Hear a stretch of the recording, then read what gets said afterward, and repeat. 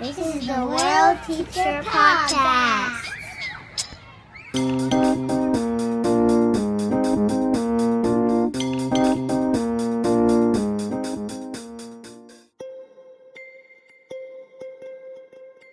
Welcome to the World Teacher Podcast, episode number 1. So, what's all this then? Who's this guy and why should I listen to this, you may be wondering. Well, my name is Gareth Manning, and I've spent the last 15 years teaching in schools in wildly different geographical and cultural locations all around the world, in more than 10 countries on 5 continents, actually, and I've learned a lot from experience. I've taught in lots of different classrooms, to be sure, but I've also taught in lots of coffee shops and community centers, in forests and tea plantations, under trees, on mountains, in the middle of 2 different deserts, and even in a building where genocide was committed. I've taught in traditional schools and progressive schools, so-called at-risk schools and elite ones. I've taught in schools that are great. I've taught in schools that are abysmal. Big schools, small schools, public schools, private schools, for-profit, non-profit, offline, online, good, bad, good. I've taught in loads of them, and I've learned tons, but mostly this. Most schools suck. And most of us know it. Certainly the kids do. But this show isn't just about education in schools, which might sound boring to you, though I promise it isn't. This show is about transformative social change. And here it is. Change is upon us. COVID, climate change, racism, inequality, insecurity, fake news, Donald J. Trump. Name your crisis. There is no going back to normal. What is normal, by the way, is not what once was, how life was in the before times, when we may have lived with some semblance of certainty and security, particularly if you're a person born of privilege. No, what is normal, truly normal, is and only can be change. Impermanence, transition, evolution. Life, growth, decay, death. Such is the natural order of things, and Marcus Aurelius was right, for in the ways of nature, no evil is to be found. Change is humanity's only constant. Whether that change is good or bad, however, is largely up to us, the humans, and we are currently sucking at it. So this podcast is all about how to understand, shape, and manage complex, transformative social change. It's about revealing the complex forces that shape and control our lives in ways in which we're not even aware. It's about exploring innovative and actionable ideas people are using and we can use to affect positive, transformative change. It's about thinking seriously about how we might act as individuals and groups to make the world a much better place. Every problem in the world is, at its core, ultimately an educational problem. I believe that everything is educational and education is everything. I also believe that we as a species will learn our way out of the sweeping range of seemingly dire predicaments we have dug ourselves into. To do that, however, necessarily requires that we change the way we've been doing things. It is to seriously upset the status quo. It is to usher in a new order of things, to imagine and build structures anew. So, let's start this podcast by really opening our minds and imagining some different possibilities. Trust me, there are lots and lots of amazing things happening in the educational world right now, but they're much too hidden away. So what I think we really need to do is find the best ideas, options, tools, structures, strategies, whatever, and then amplify them, spread and share them, question them, learn from and experiment with them, make many thousands of beautiful mistakes, and chaotically problem solve our way into creating, finally, a truly loving, challenging, fun, flexible, engaging, meaningful, and ultimately human-centered school system. The last thing, then, that I think we should be pushing for is a return to normal. We don't need just reform either, by the way. What we need is to not only punctuate the equilibrium of the educational status quo, what we need is a full quantum evolution in schooling and society. And people, I think one is coming, whether we're ready or not. As an educator, it makes sense that I start this podcasting adventure with a focus on education and schooling. But even if I were not a teacher, I would probably start here because I truly, very, very deeply believe in children, especially the current generation of beautiful, creative, critical kids, the most capable cohort of young people our world has yet seen. Even if I were not a teacher, I'd also start here because it makes sense. So many of the problems in the world, in our personal lives, start in school. Just think back to your own life. So, On our very first episode, I'm truly grateful to speak with Rebecca Warren about problems and possibilities in education. Rebecca is the head of educational development at the United World Colleges International Organization. The UWC is an amazing network of 16 schools that are reputed by students, alumni, and staff alike to be some of the absolute best on the planet. The UWC describes itself as a global education movement that makes education a force to unite people, nations, and cultures for peace and a sustainable future. I love that.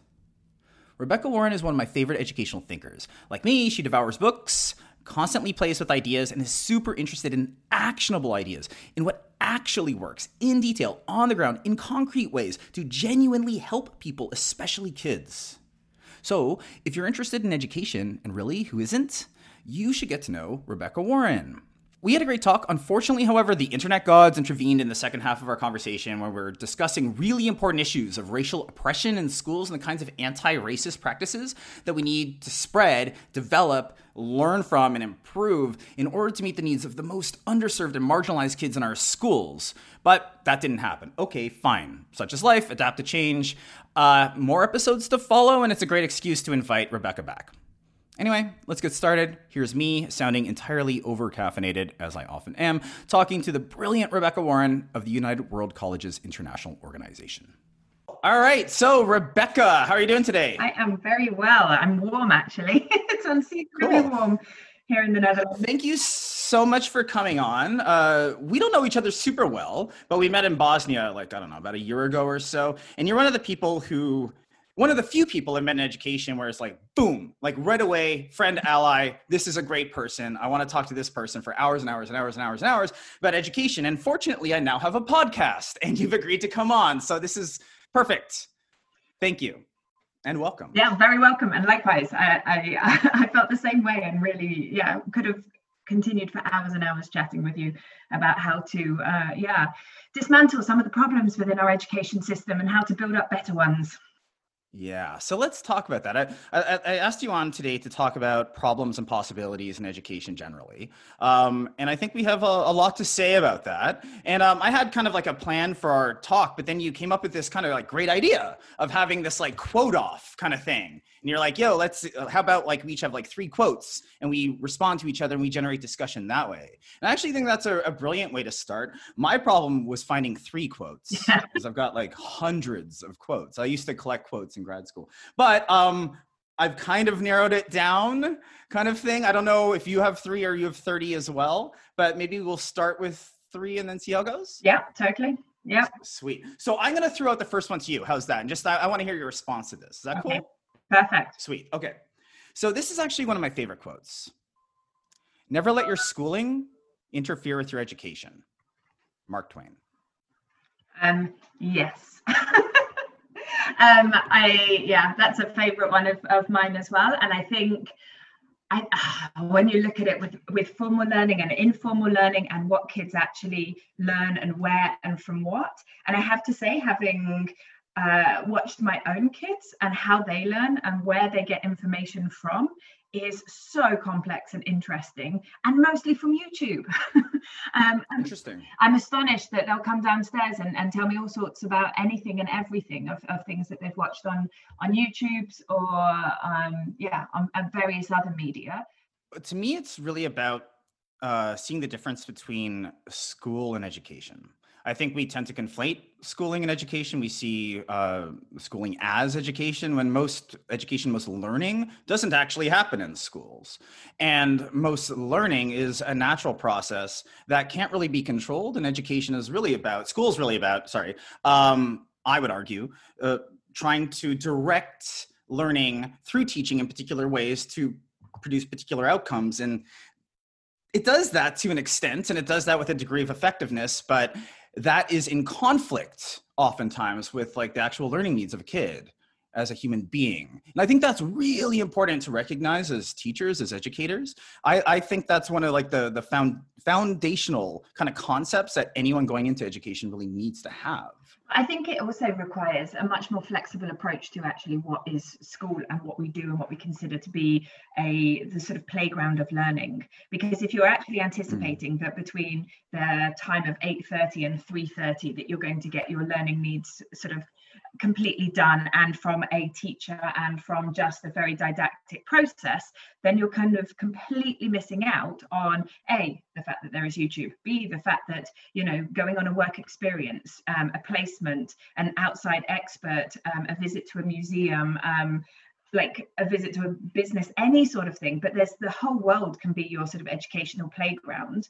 And yeah, we're really limiting many of the kids in what they're interested in, and also where they access their learning and their material from, by actually just confining it to the school building. So when I've looked at sort of interesting schools, I think, that are in the heart of the city, and they actually say that the city is the campus, I love that idea, because exactly, you can go anywhere and do anything. And if you actually genuinely really curate learning rather than just deliver education, then actually by the means of actually doing that, you have to go to different places, you have to engage with different experts, you have to look outside that. And if you're doing it in a co-creative process, which I very much believe to kind of boost student agency, then you actually have to do that with the student themselves and potentially with their family. And so then if you're kind of saying, well, what do you want to learn and how do you want to learn it, then again, it opens up a sort of world of possibilities. And if you go with a sort of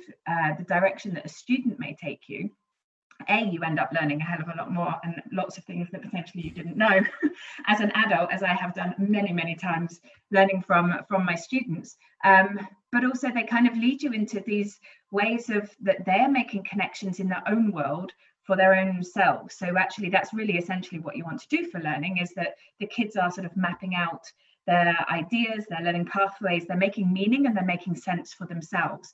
And in order to do that, they have to have hooks and things that they are interested in, and potentially be based within the community and the places that they can, make sense of. So.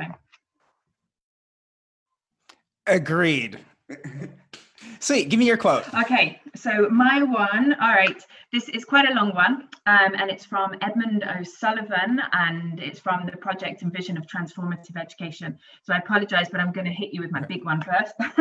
It is, all right. Transformative learning involves experiencing a deep structural shift in the basic premise of thought, feeling, and actions. It is a shift of consciousness that dramatically and permanently alters our way of being in the world. Such a shift involves our understanding of ourselves and our self-locations, our relationships with other humans and with the natural world, our understanding of relations of power in interlocking structures of class, race, and gender, our body awarenesses, our visions of alternative approaches to living, and our sense of the possibilities for social justice and peace and personal joy. Okay. How am I supposed to react to that? Yes. I know. I love that vision of education. I think it's one that I very much feel in alignment with. I think it's one that's vastly different from the dominant model that we see in like the hegemonic schools, traditional schools. And it's one that I think really needs a lot of unpacking. So what I heard from that is quite a lot. So there's a lot about like understanding understanding oneself as an individual and your orientation to the world, developing self-understanding, self-knowledge, self-awareness, but in a social context, understanding one's social positionality with respect to categories of difference, class, race, gender, ability, and so on, and how one has privilege or intersectional disadvantagement within sort of that positioning and what that means. How do we use this information to kind of guide who we are and how we want to take action in the world so that we can make some kind of difference? It's a very normative concept. It's not a value-free concept. It's all about trying to change the world with a particular end in mind, one that is about equity, freedom, and inclusion. And I think it's a beautiful message. Who said that? It's Edmund O'Sullivan, and this is in his first chapter of a book about the project and vision of transformative education. And it was published, all right, well, I think over a decade ago originally. because, and again, which means we have the collective wisdom of what we already know what we need to do in education. And I know that's only a decade ago. We can go back sort of a century ago and we already know what we need to do in terms of like what education needs to happen. But yeah, I came across this from a friend of mine called Andrew Nalani, and we'd had lots of discussions in the wake of the murder of George Floyd and the Black Lives Matter movement, and really kind of having deep conversations about what education is for and how we do this. And in exploring some of the issues that were presented, as big issues that were presented, I think I was looking at, if I lose my train of thought, will you edit these bits out? Maybe.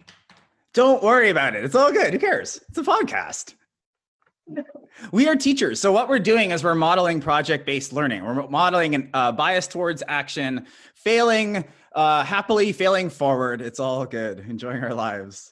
Okay. So anyway, what I was thinking about is the anti-oppression and anti-racism lens that we were looking at through education, and looking at what it means to have anti-racist education, what it means to have abolitionist teaching, what it means to have anti-oppression or anti-oppressive forces within education, actually just our good education practice. And it's no more simple or no more difficult than that. Yes. And that's, again, a mind shift from, I think, as you were saying, the very traditional paradigm of education, where the model and the mindsets that are still based on neocolonialism, still based on a them and us between sort of adults and students, still based on a punitive structure of education. And I read an article this morning in the newspaper about discipline action in the UK and about how they were dealing with schools. And it made my blood boil, because again, it's not about this kind of idea of hope and the sort of agency and pathways and belonging and engagement that we know to be good educational practice. So we know that in terms of how you learn, in terms of your emotional safety, in terms of inclusive practice, in terms of culturally responsive practice, all of those things, they work for students in order for this transformative learning to happen. And when you're in a punitive structure and when you're in this kind of discipline, even the word discipline itself sort of, makes me feel very uncomfortable. Actually, you're not part of a community. You're not part of practices of restorative justice. You're not part of really deeply understanding who your kids are and where they're coming from, and honoring them as their full selves. And therefore, we're not actually then kind of giving them the hope that they themselves can actually support a better future. So when you look at the transformative competencies from like OECD, and you look at what they are, so those ones about creating new value, about reconciling tensions and dilemmas, and about taking responsibility, we're trying to build our students up into being social agents for a better future. And if we're replicating some of the difficult social structures and the oppressive structures currently, then our kids are not learning how they can actually build a better future. And by God, we need a better future for ourselves at this point in time. Sort of our ecology, our social justice issues, splits within society, democracy at its very core, they're all under threat at this point in time. And so we need students equipped to be able to actually shape a better future. And yet, we're still within these sort of dogged hierarchies and oppressive structures that are not creating that kind of agency and are not creating the pathways for engagement within these real issues. I think that's actually a really good point. Like, yeah, transformative teaching is just good practice, right? If we care about the humans in the room and we care about just making them the best that we can, we have to have a transformative lens. And transformative meaning combining like restorative justice and social justice, putting those in an intertwined way to really repair harm and to try to change the sort of like the imagination kind of like possibility, kind of like framework out there, opening kids' minds, letting them realize that like absolutely they can change the world. Kids are amazing. And it's incredible how much we waste their time in school. I felt like my time was entirely wasted throughout high school, to be perfectly honest. It truly was. And we had 5 years of it. because the system was different back then. And it's awful. And I really feel for kids, but I was a kid of absolutely white privilege and a lot of different privileges. And I don't face the same kind of structural disadvantagement that way too many people face, yet I also suffered. So I get it. Like it's really, really, really something that needs to change. And it needed to change before COVID, obviously, but I think things are really going to be forced, unfortunately. But so it's like, how do we respond? But let's get to that a little bit later, because I think that needs a lot of unpacking as well. Whose quote turn is it? I think it's your turn. I'm going to throw one at you. So I have just really simple ones. That's cool. My second one comes from Socrates. Education is the kindling of a flame, not the filling of a vessel. Yes. I mean, I think it's just when you look into the wisdom of a child's eyes, you don't they know so much. And as we go through school, we seem to dampen that flame bit by bit. At every stage, the candle or the flame gets sort of slightly more dampened as they go into more and more structured and rigid kind of processes of education. When play-based learning, a huge fan of it. And I'm sure you've read Lifelong Kindergarten and the work with sort of Risnik and MIT, and what they're basically proposing is that the education at kindergarten is the best education, because kids have so much freedom to choose and to follow, and the educators go to them and their interests and build the learning experience around it. And there's play, and there's curiosity, and there's inquiry, and and it's all sort of blended together, and it's transdisciplinary, and and you kind of take and follow its interests. And the further you go up through the school system, the worse that just gets picked apart, and suddenly you have a curriculum and you have a syllabus and you have things that you need to answer in an exam, and an exam question that's worth 2 points and 4 points and 6 points and 8 points, and suddenly everything is completely structured for you. And when I used to teach A-level, again, you were teaching these P paragraphs, and the kids that could just do this formulaic means, they would get a good grade. But I was like, what are you thinking? What are you learning? What do you care about? What do you want to know? And the older they get, the worse it kind of gets with that piece. And so one of the things, and again, I think it might have been one of our mutual friends who basically said, at the absolute time of high school, when whether it's A-levels, AP, whether it's IB, whatever it is, whatever system and wherever you are in the world, the time when in high school, when the kid is the most ripe, or a student, a young adult at that time, has the most amount of knowledge and the most amount of power to actually be able to contribute and do something in the world, we lock them up to revise for exams. Yeah. So why are they not contributing out into the world? Nor do we give them the right to vote. Which to me seems absolutely ludicrous. Like the number of 16-year-olds that I've met in my life who are dramatically more knowledgeable, intelligent, capable of critical thinking, of deep analysis, of being able to compare and contrast the different policies, characters of the people running vis-a-vis the vast majority of adults is crazy. It's just absolutely nuts. I think one of the most transformative things we could do in the entire world is to give kids the right to vote and then do amazing social science education. I think we would have a completely different planet. I think if you get kids at the right age, when they're really, really interested in the world and they're really coming to face with the fact that the adults are really kind of lying to them in many ways, definitely aren't ethical in many ways, certainly aren't acting as good role models, and that they can affect change themselves. I think that once kids realize that how the world is, and once they're given an opportunity to actually make change when they're still really motivated and they're not distracted and stressed by all the exam stuff, and not distracted and stressed by the need to compete and get a job, but are actually at their most engaged in life, in the world, they will absolutely vote. And we will see voting rates change completely. And I really think you'd see a complete shift in political discourse in society. To me, that's one of the most important changes that we could ever call for. But it's not even on the card. It's not even on the table. Nobody even talks about that. And we're not close to there. We're still at the stage of trying to give kids like a decent education. Yeah, and I think I've got a quote here that I was using, and this is not one of my quotes, but basically, Jamie Sarai Margolin, who I think is one of the activists from the US on climate change, said we had no power in creating the systems that are destroying our worlds and futures, and yet we are and will be paying the biggest price for older generations' recklessness.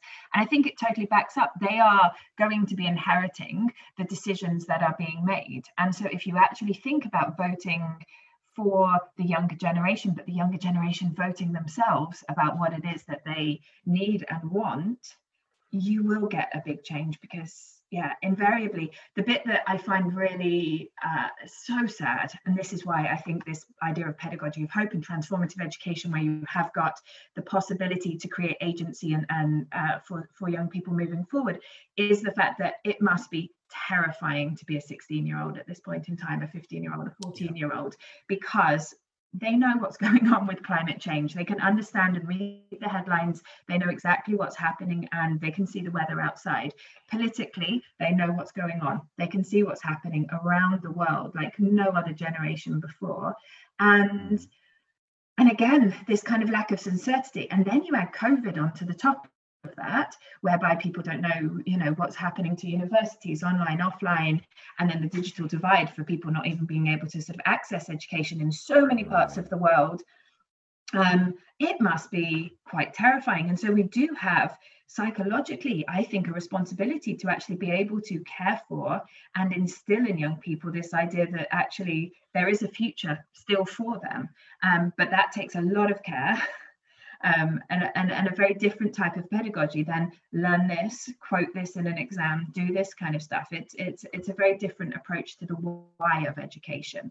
And I think we have to get back to really a deep sense of the sort of moral purpose of education for individuals and for their communities and for the world at large, rather than this very sort of market-based education reform that is going on. There needs to be much more of an essence of community and empowerment for that. Yeah. If you were to like talk to, I don't know, like a 15-year-old, and they were to ask you, like, what do you think I should focus on? Like, what do you think, like, okay, school, like, okay, I'm going to learn some stuff. I'll learn some academic things, but like, what do you think I need to know for life? And what do you think I should focus on in terms of my own growth and development? How do you answer kind of questions like that? Oh, it's so hard because there's so much out there.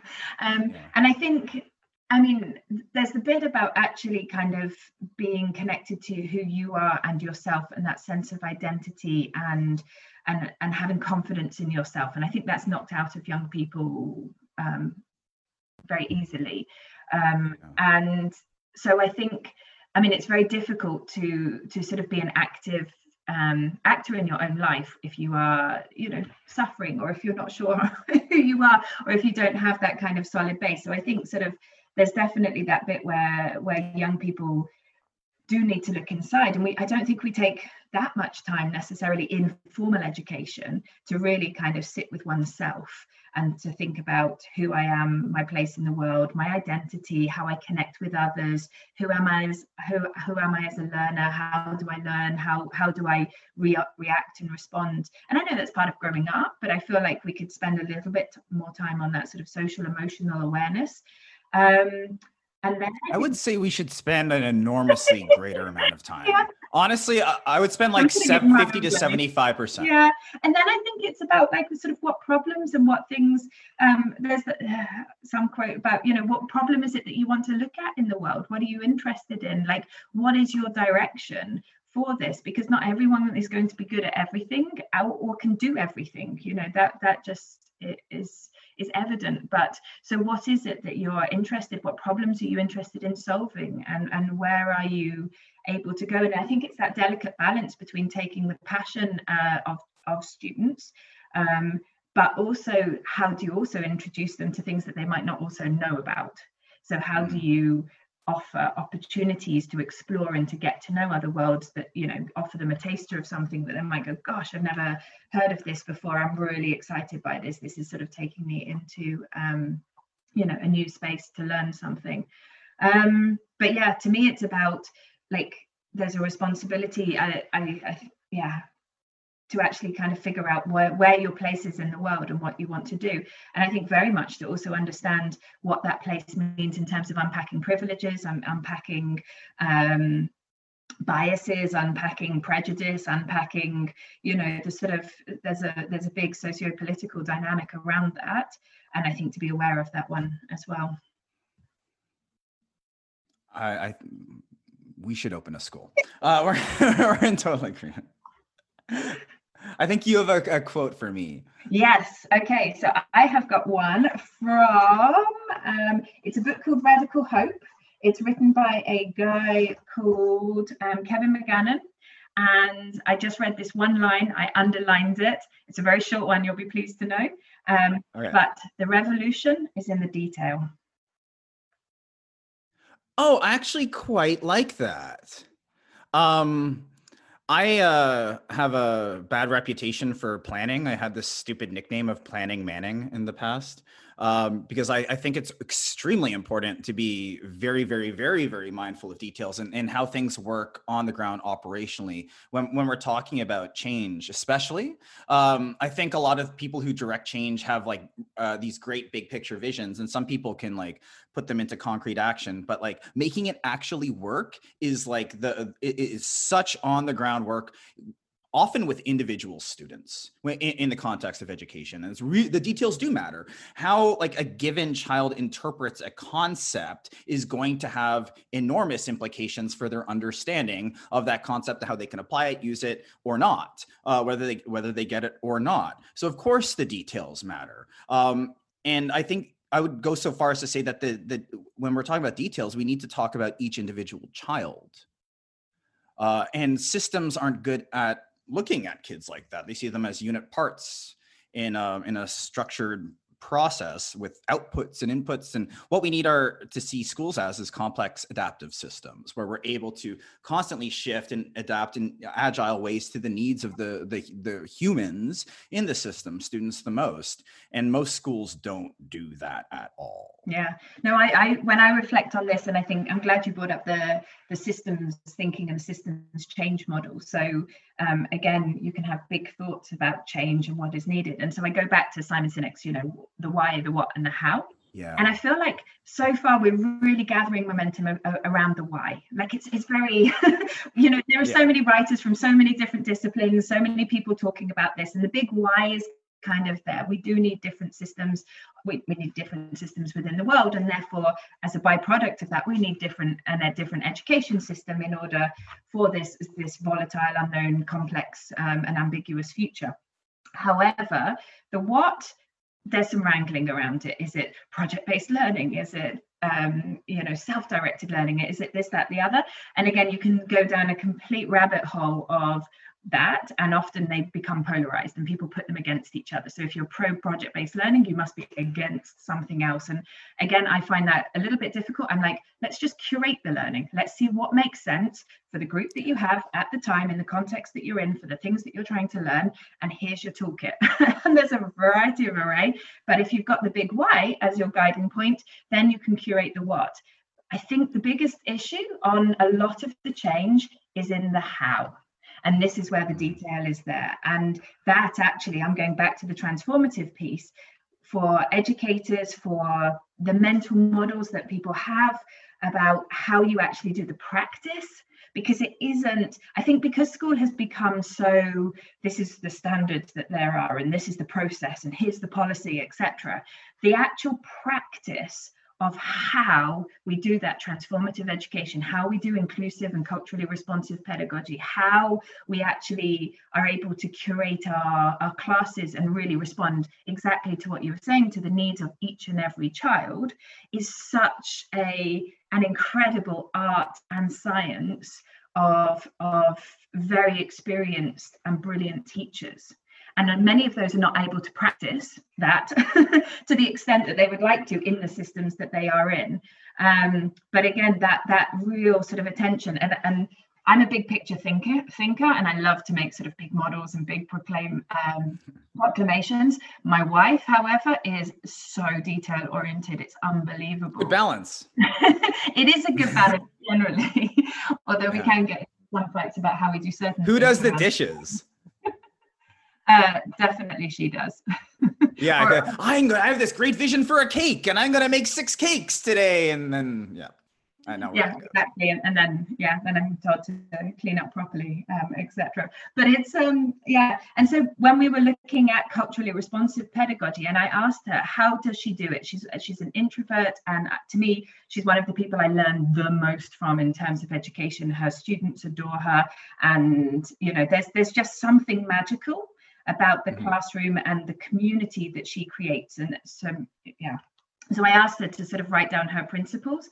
And gosh, when you actually look about how the revolution is in the details, I'll read you just a couple of where they're at, because she just put 7 things down. And again, it was about practice of principles, not about a policy or a process. So the first one was about creating a community of learning from the very beginning, which includes ideas of hospitality for students, about exploring identities regardless of what you're teaching, about shared ownership of experiences, about there being absolutely no judgment within that space, and how you interpret the curriculum together. And it really doesn't matter which curriculum or what you are doing, but how do you make sense and make meaning of it as a group together. So that was just the first one with all these sort of minute details. The second one, which I love, was assume multiple truths. And I think when you're actually trying to work, particularly when you've got a very diverse background, and I would say any class is diverse. But obviously, I mean, she's been working in an international school with many different students from many different countries. But I would say, regardless, you have a diverse group of people who, have every group of humans is neurodiverse at least. Exactly. So therefore, assuming multiple truths, really sort of important. The third one, and again, she's gone into more detail about this, identities are complex and not for the teacher to define. And again, this idea that you are not the person that is actually going to or has the right to say anything about another person's identity or make judgment or thought on that one. And so you keep open that space, because especially in transformation, in transformative communities, you really also have to allow people to grow and adapt and shift and all of this kind of stuff. This fixed idea of identity and what that means is problematic. Questions, not answers, is fairly obvious. Linking experiences to reveal common humanity was another one that she talked about, where how do you, despite the fact that there may be very diverse ones, kind of come into this kind of common world. So that's a Hannah Arendt idea about how do you bring that together to actually make this kind of common humanity core of your community and of your learning and of your different experiences of your students. Creating spaces for vulnerability. And the last one is about fostering solidarity. And at that point, this is like, how do you really say that this is a group that will stand up for each other, that has solidarity for each other, that continues beyond the classroom. This has really been a period of reflecting and learning for us all. One of the issues I've been reflecting on is the digital divide during the global pandemic. Let's be real. No one knows what going back to school is going to look like, but the dynamics of the virus remain the same, and teachers and children will probably get sick, and many millions of children will likely need to learn from home. That means connecting to the internet at home will likely become truly essential for the first time in the history of schooling, indeed in the history of the world. In fact, more than 9 million American children can't access the internet from their homes. More than 9 million children won't be able to engage in online learning at all. More than 9 million children will be forced to go to school and will likely be punished if they don't. These outcomes, by the way, are structurally racist. Between 20 to 35% of Native American, Black, and Hispanic children lack either access to a computer, the internet, or both at home. That needs to change. As the world copes with COVID-19 and America comes to a reckoning regarding racial injustice, the people at Apple have been doing a lot of reflecting too. Apple stands for certain core values. Everyone knows Apple is on the face of the earth to make great products. But Apple's also here to make a positive difference in society as well as make a profit. That's another Apple core value. and leaders live their values. That's why Apple is committed to connecting every child in America to their classrooms. And that's why I'm here to announce that Apple is giving every child in America that needs one a free MacBook Air. And on top of that, Apple is committed to providing unlimited high-speed home internet access to those kids until they graduate high school. Apple cares. Think justice.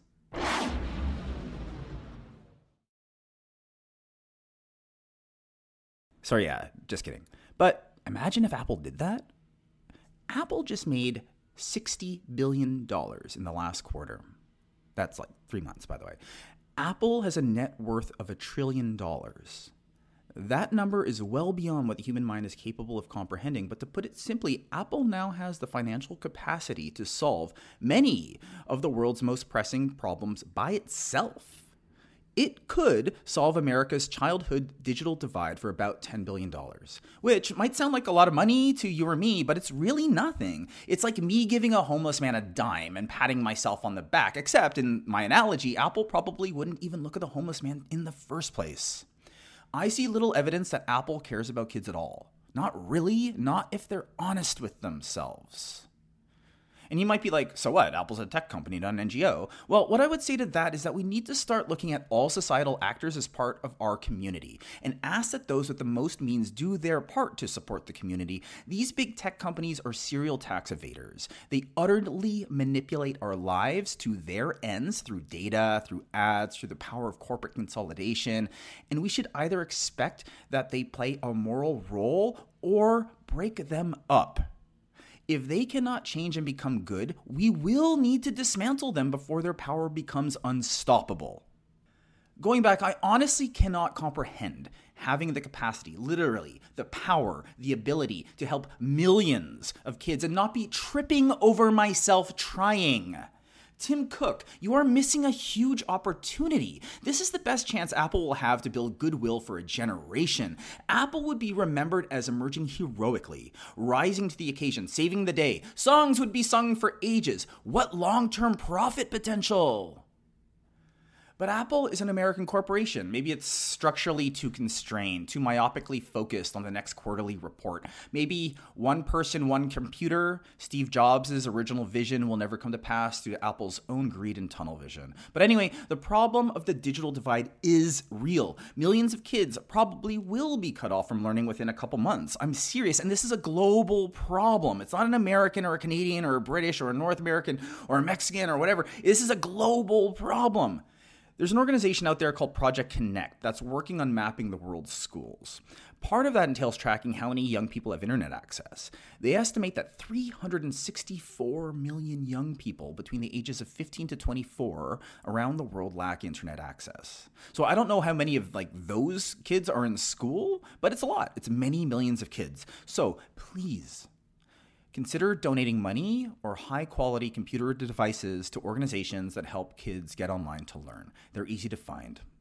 I list some organizations, but they might not want to be associated with my insolence at mocking the almighty Apple, whose products I do legit love and plan to continue to buy, by the way. I'm just super disappointed in Apple right now, and Google, and Microsoft, and Facebook, Amazon, and basically every tech company on earth, and really most of the leaders of the world, really.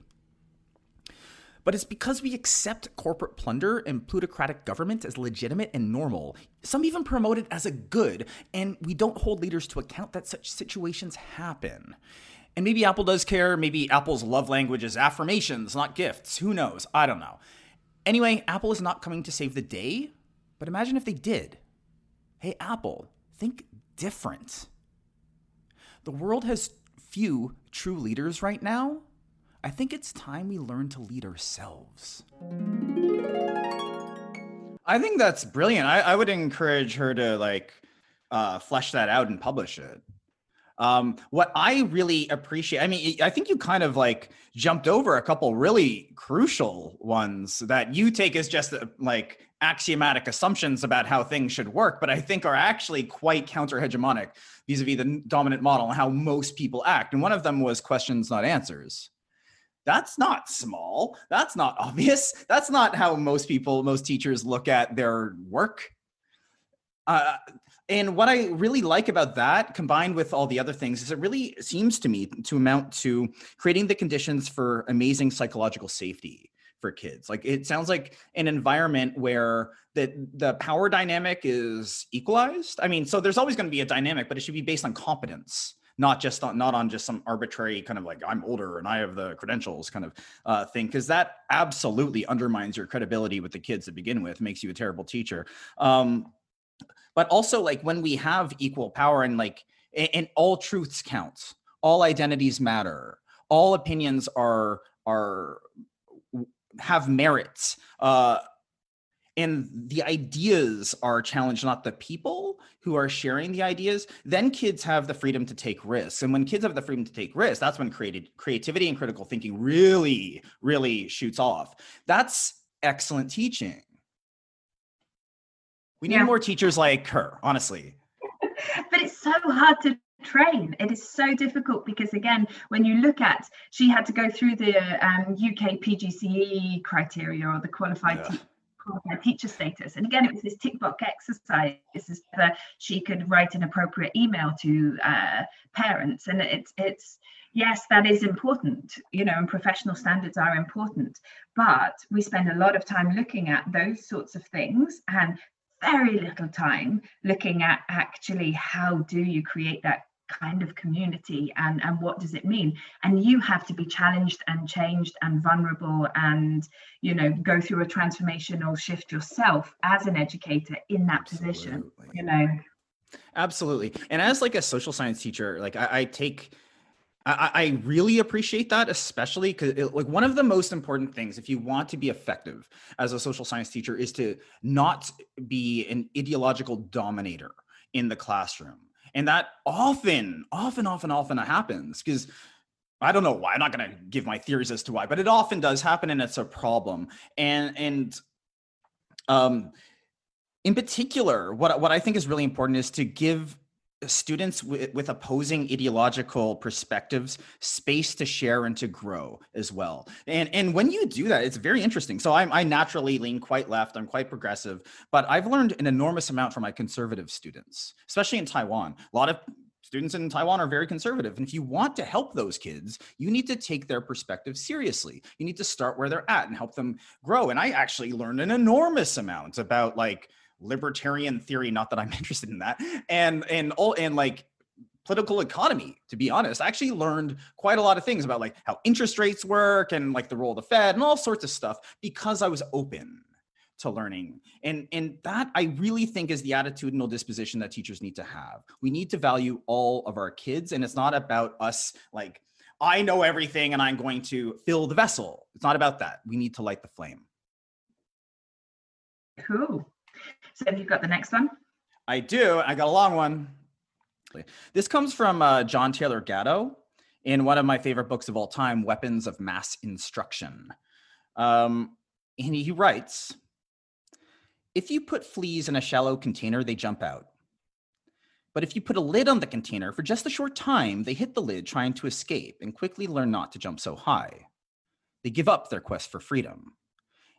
After the lid is removed, the fleas remained imprisoned by their own self-policing. So it is with life. Most of us let our fears or the impositions of others imprison us in a world of low expectations. I had two immediate thoughts on this one. And the first one came from traveling in northern Thailand and visiting an elephant sanctuary. And you're probably wondering where on earth this is going now. No, I know where it's going. It's the we watched, as part of the experience of visiting and learning, this awful video about how elephants are tamed and how they're domesticated, and it involves a week of being tied up, beaten. And elephants are one of my favorite animals. You just look at them in the wild, their eyes, their souls, their communities, their intelligence, their memories, amazing. And these are animals that are then taken and beaten and starved and isolated from their herds, etc. And what then happens is that producers you knock the soul out of the elephant. They then don't actually have to have the elephant chained up like you would have sort of, wild elephant is quite potentially dangerous, but this elephant becomes domesticated because that heart and soul of the very essence of the animal has therefore been done. So then you can just, with a little bit of a smack, you can get them to walk and create the rides for the people going around. And I again, learned a lot about elephants and how horrific that practice is. But to me, it's a huge metaphor for, again, a lot of what when people are domesticated within a school situation, and you look at some of these kids that come in are so bright and incredible and bouncy usually. they're often bouncy. Yeah. And then that takes me back to the second thing that I thought about, which was why I had to leave the school that I was in London, because we became an academy. All these kids were put in uniform, and they were 11, and they were made to walk around in single straight silent lines. And again, and I have bouncy kids because they're 11, and of course they're bouncy, and I'm just like, oh my goodness. And then so thinking about how school does the stuff that is just not developmentally appropriate for students, and then that kind of knocks some of the life out of them and some of the soul out of students, because they were in this very sort of narrow band, not just in terms of what they learn and how they learn, but also within the community and the structures that they are in. And in the UK, it's largely uniformed and sort of quite strict and authoritarian. And again, people will have arguments for and against that. And again, I'm not absolutist in all of these things, but I couldn't have these poor 11-year-olds in single straight silent lines when it goes against everything that adolescent development theory tells you about what kids need, how they learn, and their need for embodied learning and physical learning. And we used to have 30 in, 30 out, 30 in, 30 out, and these kids needed to move. But if they moved, then you'd have to give them a negative mark and a couple of negative marks into detention. And you're just like, but they're jumpy 11-year-olds. They should be learning. They should be in different spaces. They should be having freedom to move. Why are they wearing a tie that is sort of choking them? And the very sort of embodiment or metaphor for, this kind of freedom being curtailed. Yeah, the British systems in particular are really they're really problematic. I'm sorry. I had this amazing experience where I got to teach this brilliant group of students from Hong Kong at a summer camp that I was working at. And they all went to one of the top boys' school. I think it was the top boys' school in Hong Kong. And it's just classic British, let's turn them into I don't know, Prince Charles kind of schools. None of the children were allowed to run at their school. There was a no running rule. What kind of school doesn't allow children to run? Do you know anything about neurogenesis? Do you know anything about the basic needs of a child? It's just ridiculous. And these are great examples of how schools are largely constructed, or were largely constructed, for the scientific management of a mass population. It's about creating habits of conformity and the understanding that I need to be controlled, basically, rather than learning self-control, rather than learning self-discipline, rather than learning agency and self-direction. We teach kids to just be responding to power and to obey. I think that's anti-educational. I think it's anti-human. I also think it's totally unnecessary. Kids can learn self-control. It's very, very hard. It takes a very long time. It takes longer for boys because of developmental differences. Neurologically, but it is doable. And once kids eventually learn that those become the preconditions for self-direction and for guiding and designing one's own life. And that's what we want. We want kids to flourish. We want every kid to grow up to be their best self. We want them to be the beautiful flowers that they actually are. But it's all about creating the conditions. I've been doing lots of work on designing curriculum, but to me, the organization and the structure is also the curriculum. And you have to look at it that way, because again, and it would be informal learning, or it would be the hidden curriculum, or whatever it is that you want to kind of label it as such. But kids are apprentices within a community and within an organization. And again, I think your comment about the boys is really interesting, because actually, if you are still banding people still in age groups really rigidly, they're not learning from and with older peers to kind of actually have that behavior model and within a learning process. Yeah. And you're also assuming, and I think you mentioned it earlier, like the prefrontal cortex is so like the development of it is so different for different people between the ages of about 12 and 25.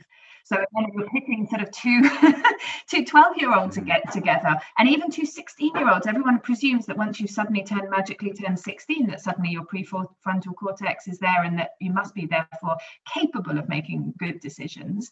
And yes, there is additional responsibility that one should take, but again, the difference in two 16-year-olds and their prefrontal cortex development is ginormous. So again, making all these standardized rules and having everything kind of set within age bands and not as part of a kind of community of learning. And again, if you go back to indigenous ways of learning, if you go back to learning from many different other communities and cultures, you get this idea of apprenticeship within a community and learning from different intergenerational learning and from experts, but that also really models it. And I always used to notice it with my kids in London. If they'd gone out to their work experience in year 10, which I think is grade 9, then because they'd had just some one-on-one adult interaction within a different environment, the difference that it made for them when they came back was huge in terms of maturity, in terms of sort of thinking about who they were. And that was often the turning point of, again, different choices being made, etc. So again, why we don't do more of that in school, I don't know. Agreed. Did you have one more quote for me? I do. I have my final one.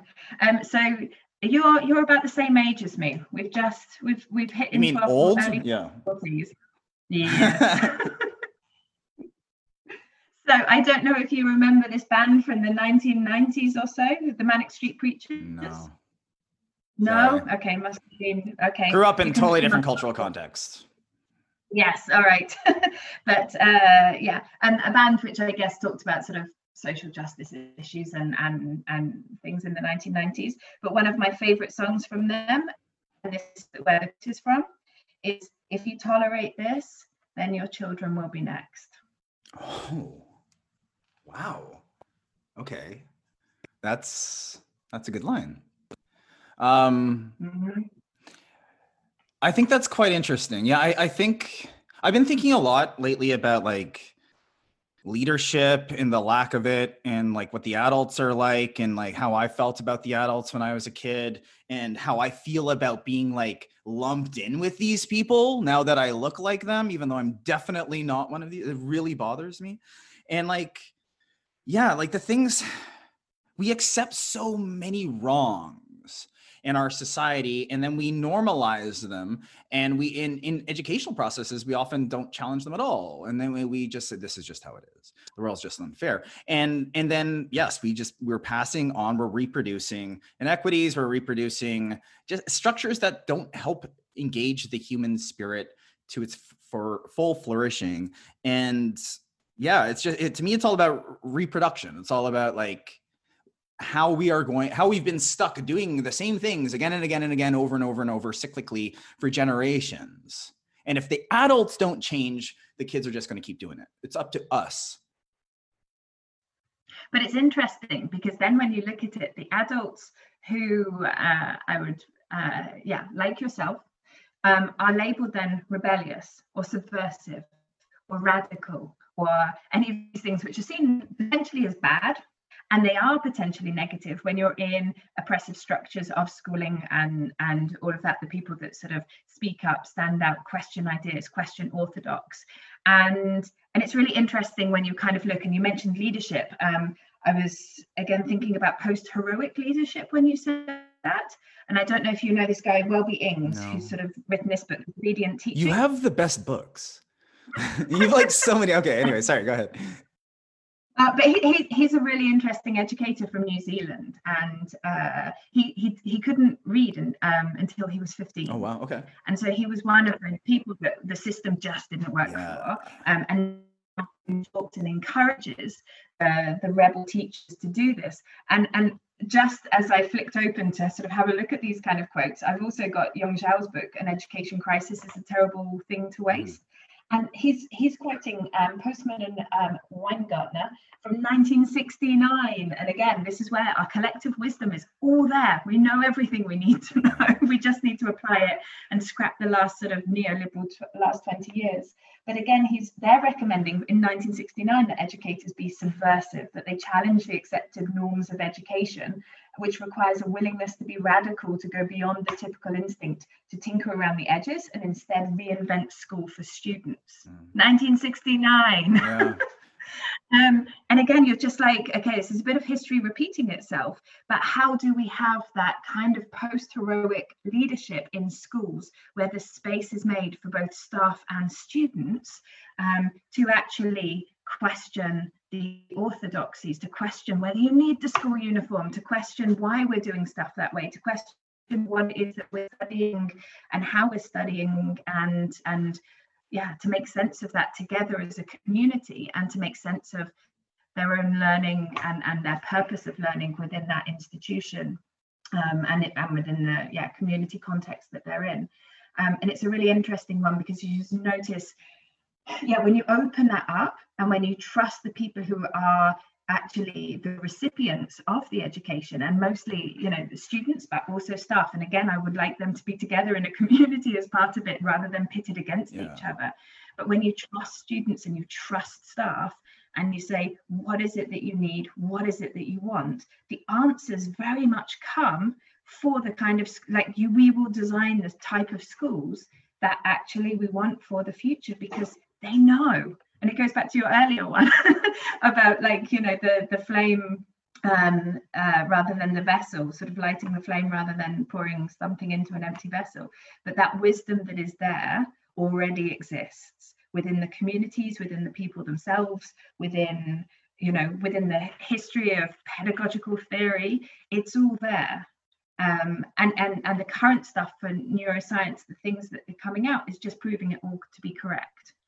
And therefore we need to kind of go back. And a good friend of mine, Elle, says, the actual the root of the word radical is itself roots. And part of me thinks we really need to go back to being radical is actually going back to our roots. Interesting. And what we actually know to be true about humans, about humanity, about development, about inclusiveness, before all these horrible sort of structures of either colonialism created, sort of race and all the inequality that has then, been generated from that and is so pervasive in today's society.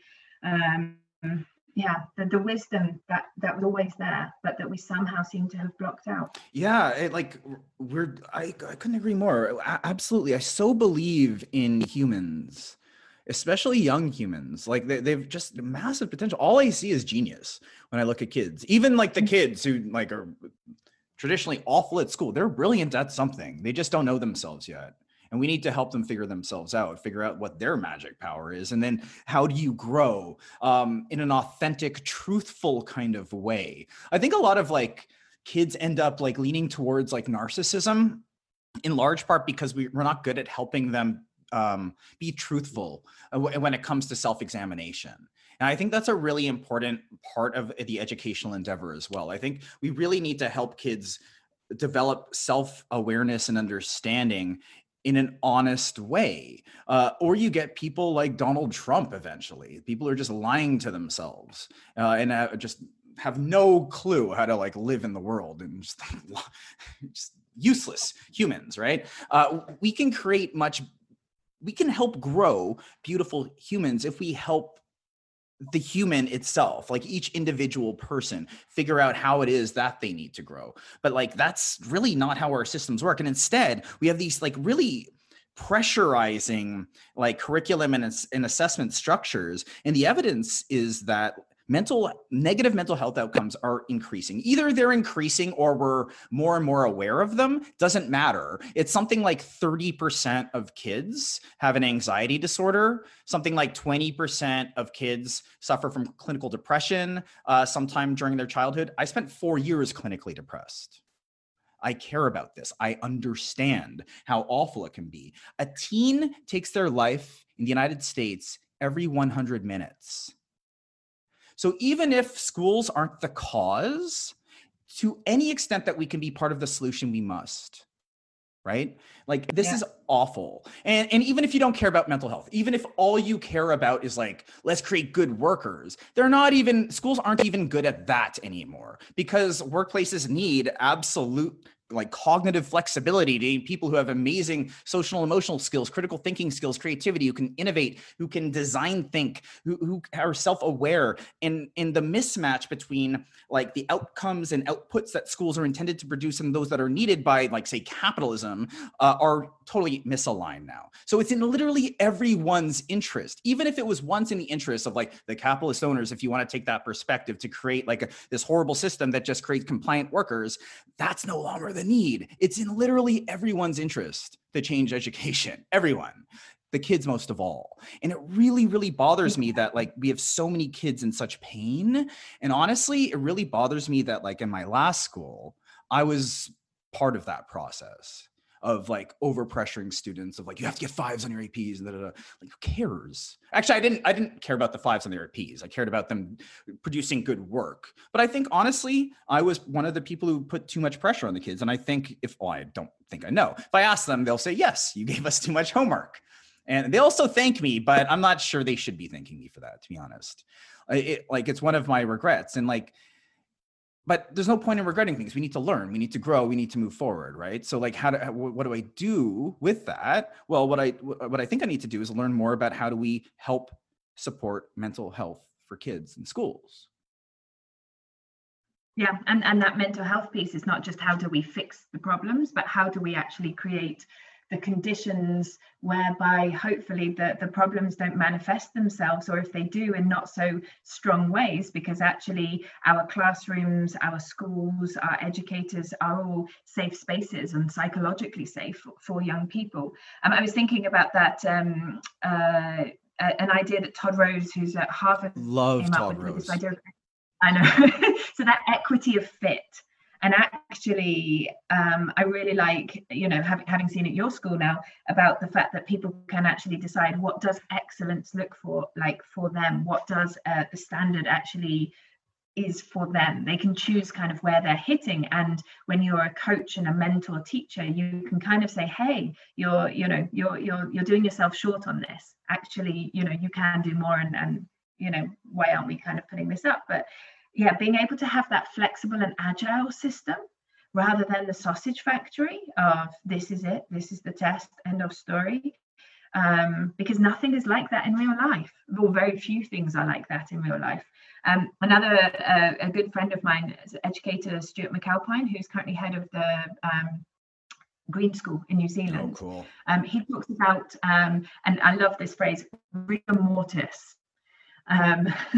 So thinking about rigor, and every time you kind of say, okay, why don't we take the pressure off a little bit more? Do we need all of this content in the curriculum? Do we have to cover 10 subjects? Why could we not link things up and perhaps do slightly more sort of transdisciplinary? Could we go for a different approach, whether it's, project-based learning, whether it's product-oriented assessment, whatever it is? And everyone says, oh, well, then, how will you get the rigor? And this rigor mortis, it's the death of all of the changes that actually need to be had in the system, because it always comes back to being able to prove a standardized goal, because that's how you can measure things very easily. But actually, if you go back to this equity of fit, we don't need to be measured in such a way. We actually need to be just grown and for ourselves as individuals to be able to contribute in society and for humanity in the best way that we possibly can. Yeah, I very much agree with that. It's like, I think it's definitely possible to be rigorous in the sense of taking like the foundational knowledge very seriously as an expectation within any given kid's project or collaborative project.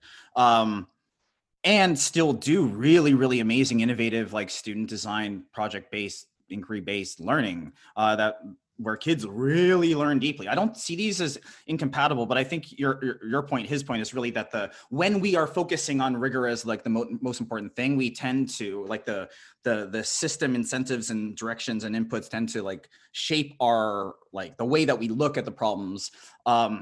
In system sort of centric ways. And they kind of like, anytime we like are leaning towards change, we get like pulled back because of that kind of like worry that we're not being sufficiently rigorous. I know for a fact you can do both. You absolutely can. Yeah. And it's way better. Absolutely.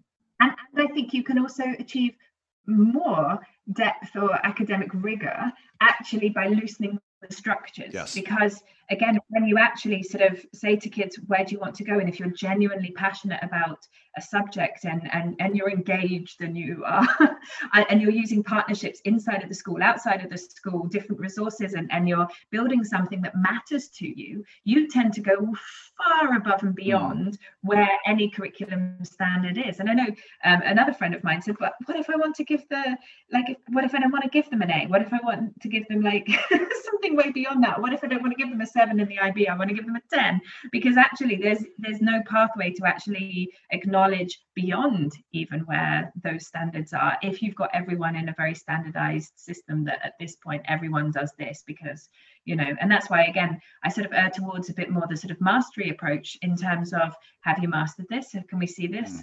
And then you move on at your own pace. I remember you telling me about this like teacher, I think it was in like Japan, working in an IB school, who took like kind of like a student like self-directed kind of approach within the IB, and like it worked wonders. Yeah, Jaya. Yeah, tell us about that. So Jaya was in UWC Isaac. She's left now, and she's again an educator that I have learned so much from. And one of the things I love about her, she talks about education as shapeshifters.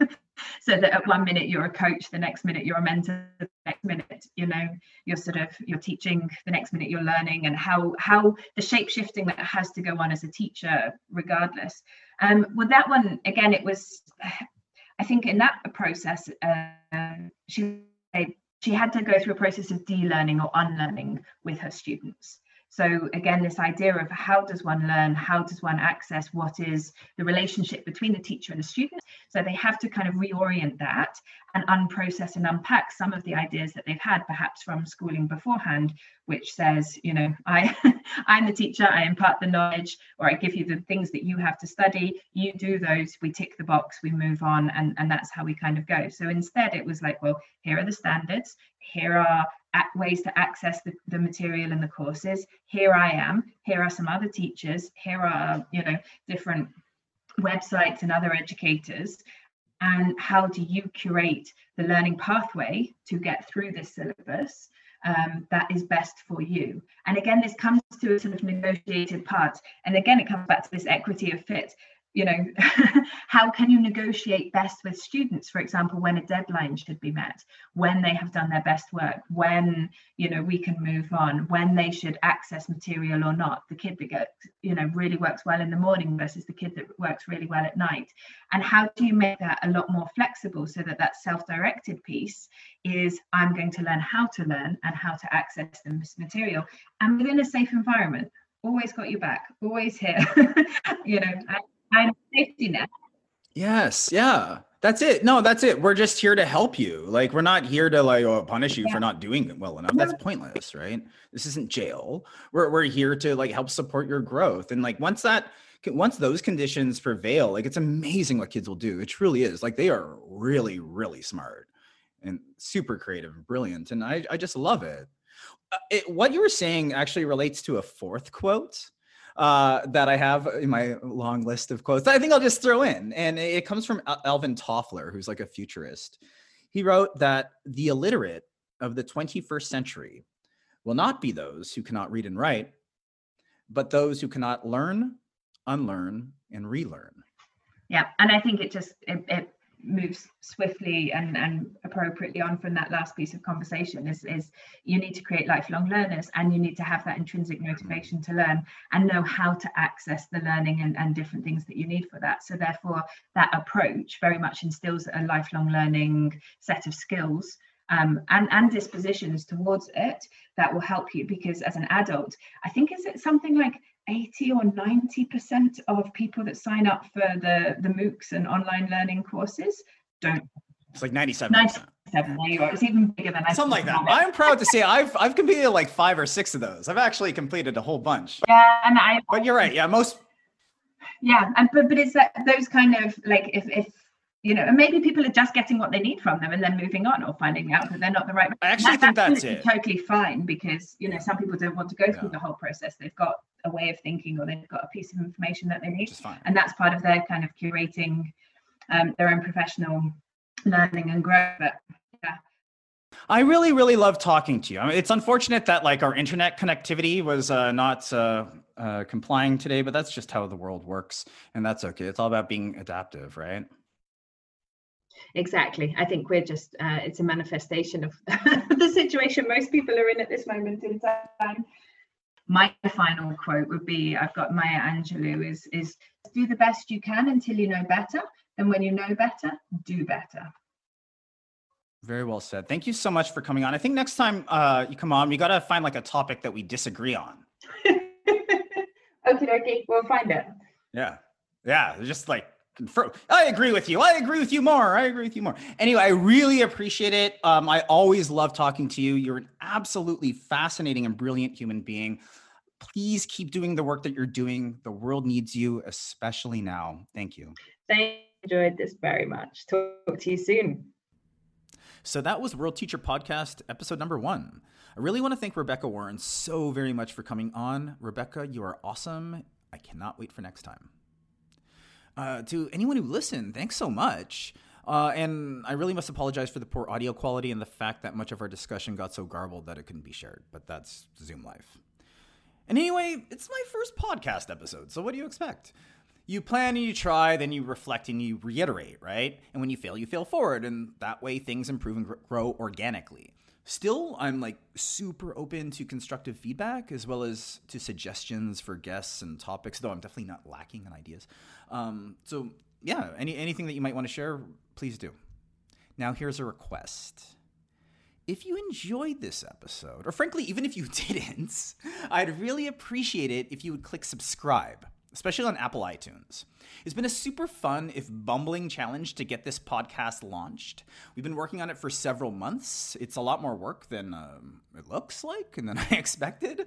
I clearly had no idea what I was doing when I started, and I'm not sure I do at this point either, but I am an excellent learner, and I promise I will get better with practice. I do have to admit, however, that I have absolutely no idea how to go about trying to grow a podcast audience. So if you have any ideas, because like I read a lot, right? And I read a few books on this topic, and they basically say the same thing, which is like things are shared by word of mouth primarily. Like that's more important than advertising. But what really matters is getting somebody who already has a big audience themselves to share. It's like this massive magnifying effect. But it's like, I don't know anybody like that. It's not like I can just like call Drake and be like, yo, can you please tweet this? I don't have friends who have lots of friends. That's how I go about trying to live my life. So anyway, if you have any ideas how I might try to like grow the podcast, I have a lot of like former students in business school, for instance. Apply some of that knowledge, please. I'm all ears. Finally, a massive, massive thanks to the 2 former students I hired to help me get this going. Ina and Amelie, this would not have happened without you. Peace and love. I'm out. Thanks for listening.